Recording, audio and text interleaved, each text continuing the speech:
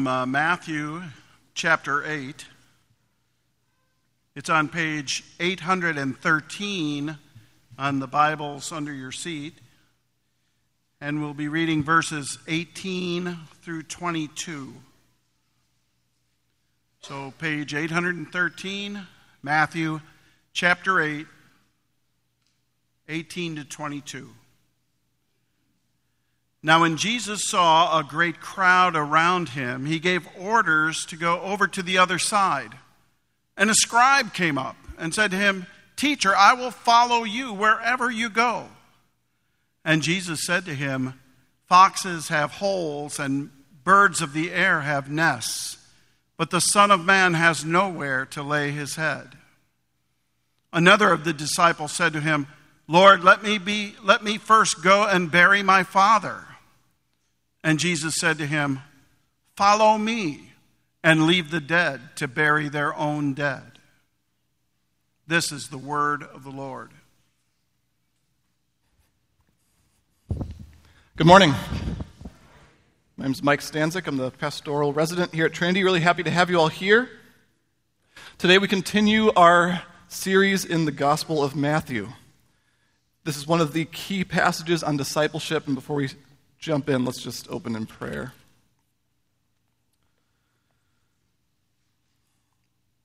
Lord, in some ways, this is one of the passages that you dread as a preacher, because when it's a demanding passage, it has to be a demanding sermon. I pray that you would only make our hearts open to obedience, that you would remind us of grace, and all at the same time, Lord, that you would make of us disciples. Amen. So like I mentioned, today's passage gets us into the theme of discipleship in a big way. So I thought what would be useful for us would be to sort of open by just sort of thinking a little bit about what we mean when we talk about discipleship, because it's going to be a very important theme in Matthew. So last week I mentioned a samurai movie. Apparently I've got samurai on the brain because here's another samurai movie reference. The other day I was watching a movie from 1980. The name of the movie is called Kagemusha. It's an incredible film by one of the greatest directors of all time in any country. His name is Kurosawa. It takes place in the 1500s in Japan, so this is like feudal Japan, samurai era, and it follows this thief. And this thief is literally in line to be crucified for his thievery, and he's plucked out, and he's brought before this warlord named Shingen. And the reason why he's plucked out of line is because the brother of Shingen notices that this thief looks exactly like the warlord, down to every single detail. In the movie, it's the same actor that plays both roles, just through cinematic tricks and stuff like that. So this thief looks exactly like Shingen. So he's brought before this warlord, and the warlord pardons him and then enlists him to become his double. So he's going to act as Shingen's double. But Shingen himself is far too busy and engaged with other things to train this thief. And instead, Shingen has another double. So now there's two doubles, right? So he has another double, his brother, and he's going to train the thief. So Shingen's brother is going to train the thief. So he takes the thief under his wing, and there's just scene after incredible scene of the two of them talking about this man. Like this one man is constantly the topic of conversation, where the brother's explaining to the thief like how amazing he is, and well, he has this particular mannerism that he'll do at this time, and this is the way he talks with diplomats, and he's having the thief sort of rehearse different mannerisms, like he pulls on his mustache in a very particular way, and the thief is supposed to, practice this really, really distinct mannerism. And so the thief gets just totally immersed in the life of this warlord, to the point that something starts to happen. He starts to live and to think like this warlord. He begins to love what he loves. He begins to devote himself to what he devotes himself to. So that what starts out as imitation over time becomes natural. And the thief is just changed from the inside out. Now, I don't think Kurosawa's main point has anything to do with discipleship. That's not what that movie's about. But as I was watching it, I couldn't help but just be struck by how beautiful an image it was. When Jesus called people to be discipled to him, he was calling them to immerse themselves in his life, in the way he talked and thought and loved, the way he structured his time. They were there to watch him and to imitate what he did, to imitate what they saw, with the goal that over time, what starts out as imitation would become natural, and they would be changed from the inside out. Jesus came living the way all humans were meant to live, and by being discipled to him, people were beginning to live the way humans were meant to live. So obedience to Jesus is still like that. It's still like that. If we claim to be a Christian, if we claim to be Christians, we're claiming to be disciples, like sort of apprentices to the Lord, to be modeling our lives off of his, immersing ourselves in the scriptures to know how he thought and how he lived. In the same way that in the movie, in Kagemusha, the thief isn't learning directly from the teacher, right? The teacher is not physically present. In the same way, our teacher may not be physically present, but we grow in imitation of Christ as we imitate mature believers. Discipleship is key to growth. It is a key part of how outsiders make their way into God's community. It's something that we as a church want to learn how to do with more intentionality, and it is a critical theme in Matthew. And today we jump in.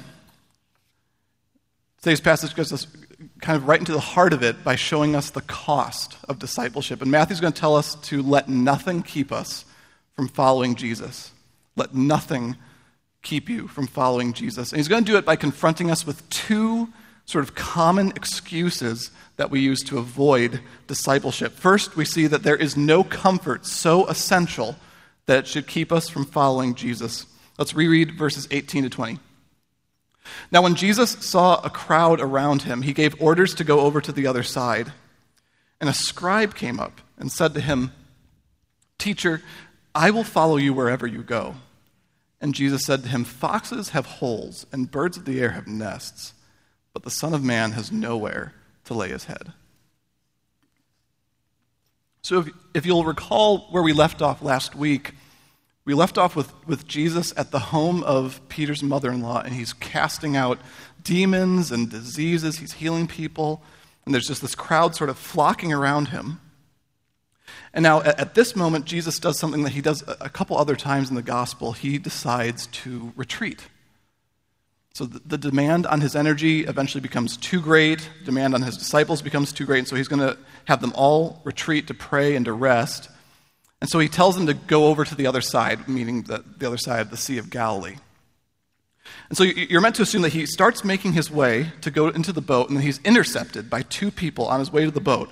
He's intercepted by two men, and both of them express this desire to go with him, to follow him. So they're asking to be discipled, right, to be apprenticed to Jesus. And if Jesus were any other rabbi at the time and literally had two proselytes just walk up and say, "I will follow you wherever you go," any other rabbi would have been really, really into that idea, right?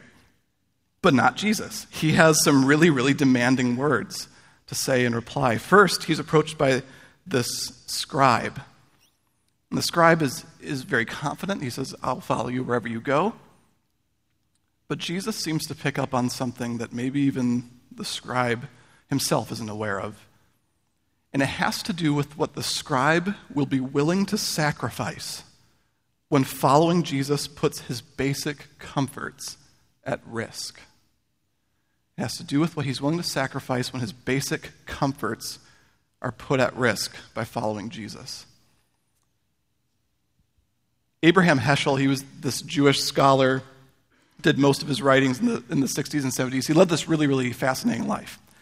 So he fled Nazi persecution in Poland, fled to the United States, came here and became this very, very prominent Hebrew scholar, like an expert on the prophets, and then was very, very involved in the civil rights movement. In fact, if you Google his name, most likely you'll come up with images of him linking arms with King at Selma. That's a really prominent photo of Heschel. He gave an interview once with Carl Stern, and if you watch it, you'll find there's lots that he believed that we at Trinity do not believe, and there's a bunch of other stuff that he says that's just wonderful. So at one point, Stern asks Heschel, "What is the nature of humanity?" So what's the nature of humanity? I'm going to give a quote by Heschel. It's not going to have the same power because it doesn't have his big mannerisms or the very cute Polish accent, but this is what he says in response. He says, "The difference between an animal and a man is not their needs. An animal has needs, man has needs too. But man, in addition to needs, has to have ends, goals to strive for. The great task is to teach men how to convert ends into needs." So catch what you just did there.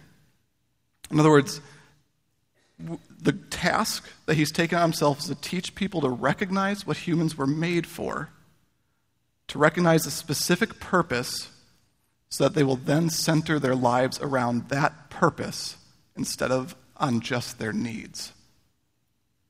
So convert needs into ends. The great task is to teach men how to convert ends into needs, but what we do instead, he says, is convert needs into ends.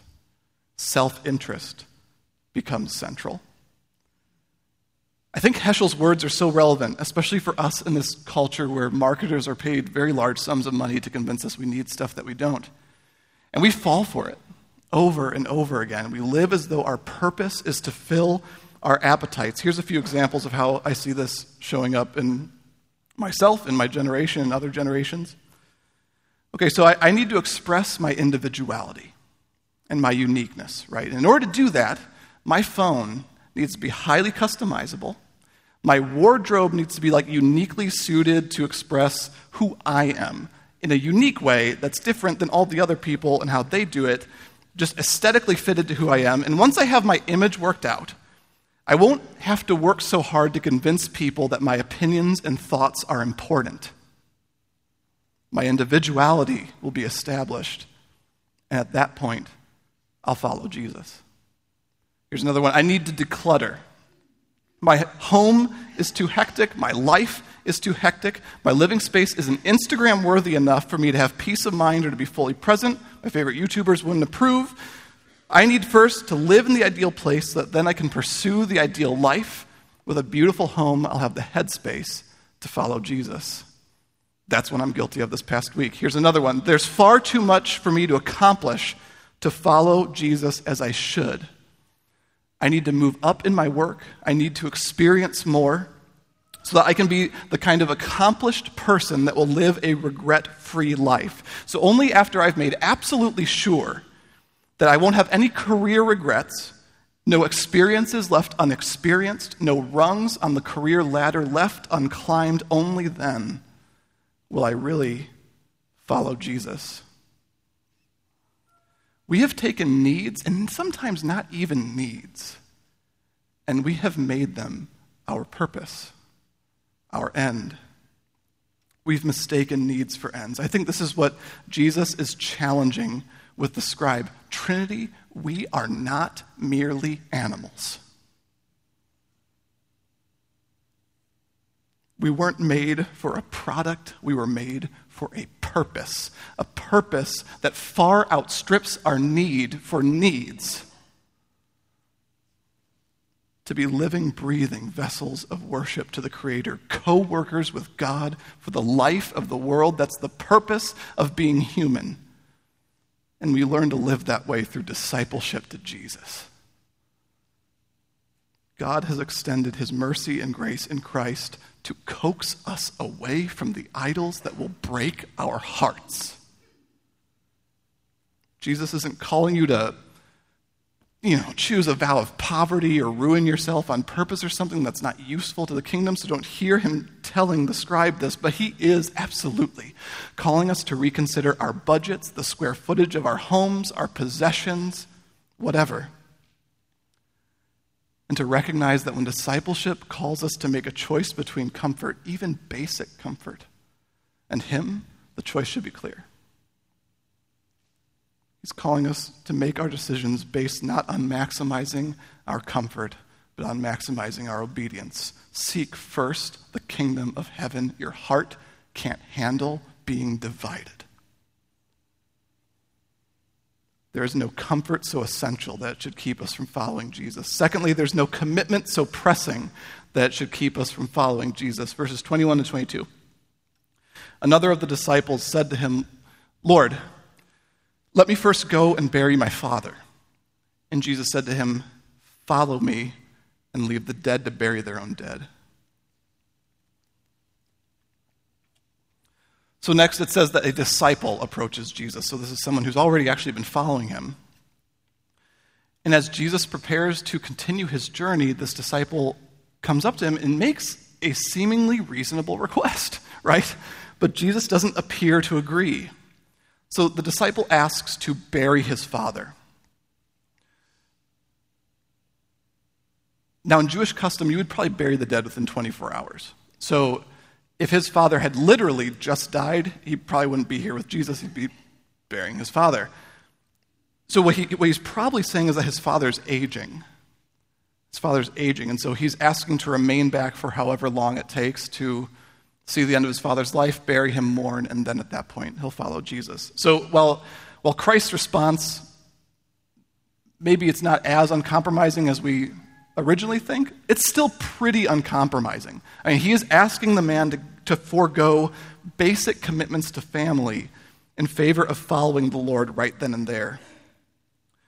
I mean, that's pretty intense, but let's pause for a second to imagine what would happen if this disciple left right then. So he's already been following Jesus, right? But Jesus' ministry hasn't been going on that long at this point. So who knows how long he's been really following. His father's been aging the whole time. So this isn't a new development, but now suddenly it becomes pressing enough that the disciple is going to back up. He's going to step back from following the teacher. He's going to return home. He's going to do it for an indefinite period of time, just putting everything on hold. And he's assuming a lot. He's assuming that when the time is perfect for him to start following again, that he'll be able to just pick up where he left off. He's assuming that Jesus will still be waiting there for him like a dog at the door. He's assuming that when the time comes, he'll still want to follow Jesus.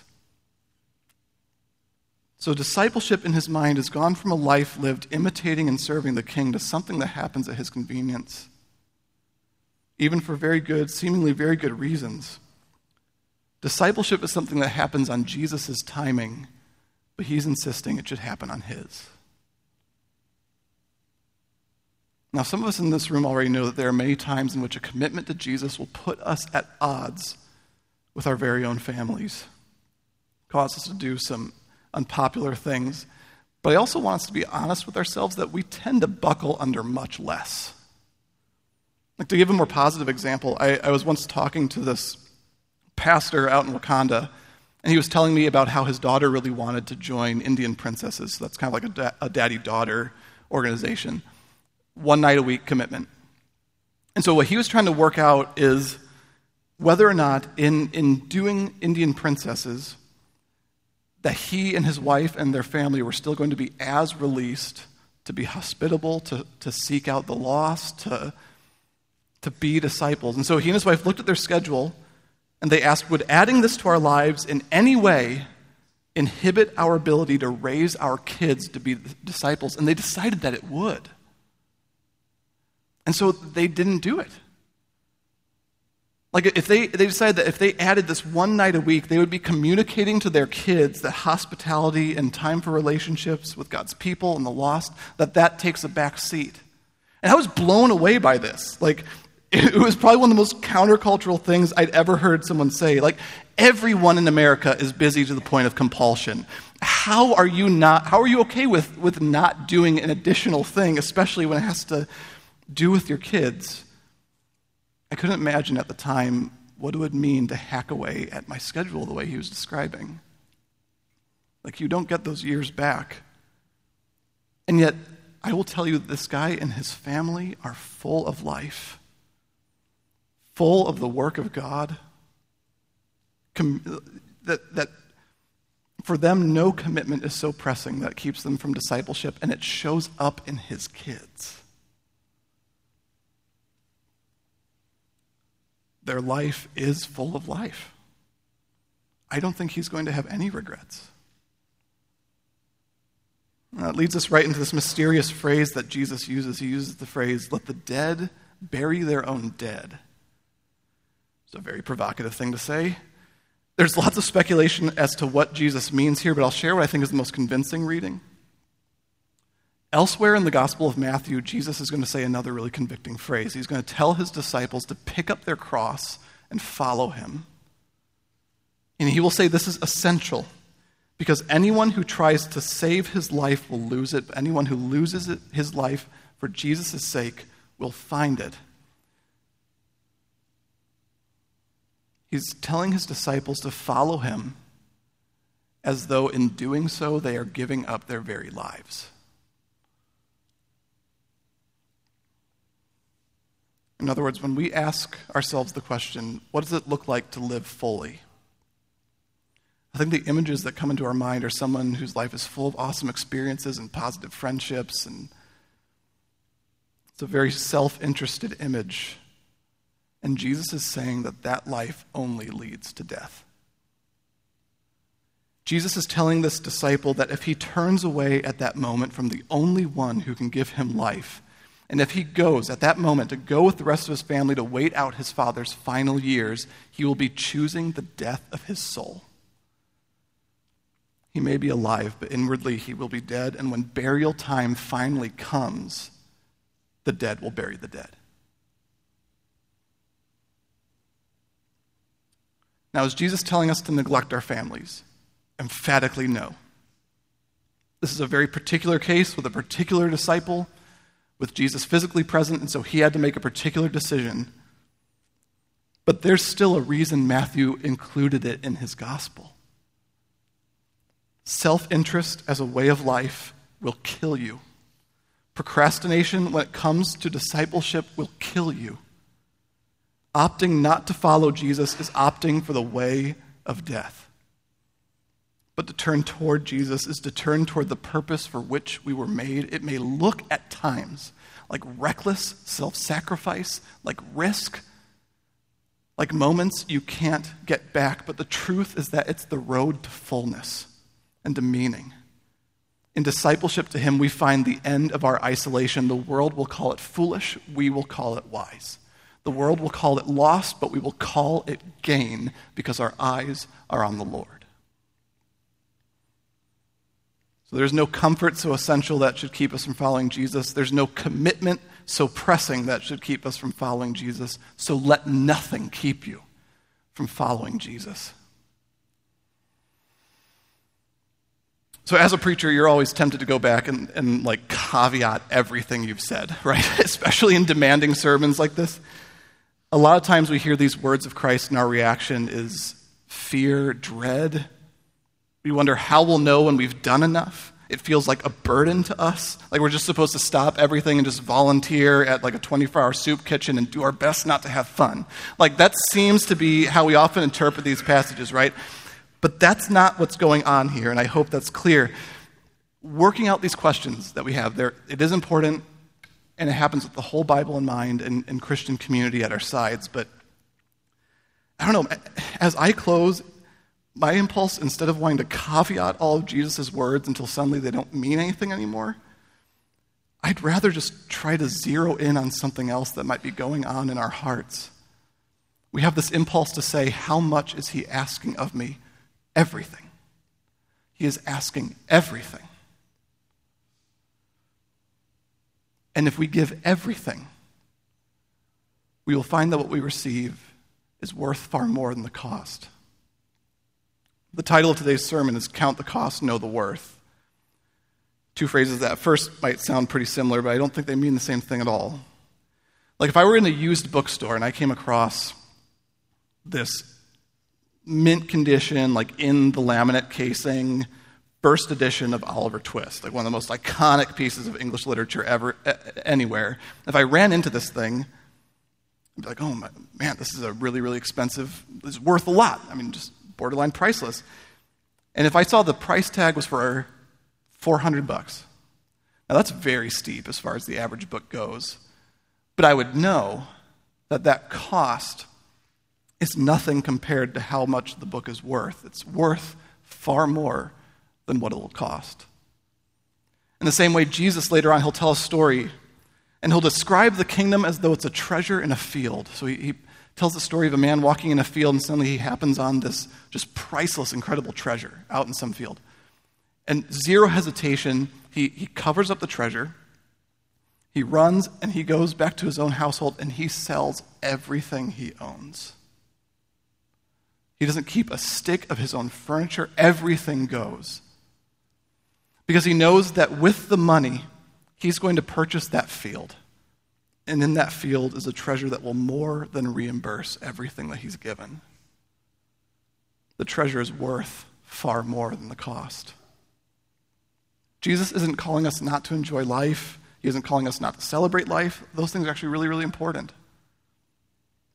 But we shouldn't make a mistake here. They aren't the most important. Not even close. Jesus is calling us to live lives of radical obedience, of uncommon love. Lives that will run against the grain of the consumeristic priorities and habits of our culture. And there is a cost involved, but the kingdom is worth far more than the cost. Let's pray. Lord Jesus, we ask that you would help us to count the cost and to know the worth. To know, Lord, that you are worth far more than any comfort. That the life that you invite us into, that we can even now experience in obedience to you, might put us into discomfort, but it'll also put us into meaning. So I pray, God, that we would not hesitate to sell our metaphorical household and buy the metaphorical field. You would make of us true disciples. We thank you, Lord, for your grace on the cross that makes it possible for us to falteringly, tripping over our feet, but makes it possible for us to follow you, knowing full well that our sins will not bar us in the end from the kingdom, and that they are not too big for you to overcome by grace and discipleship. Amen.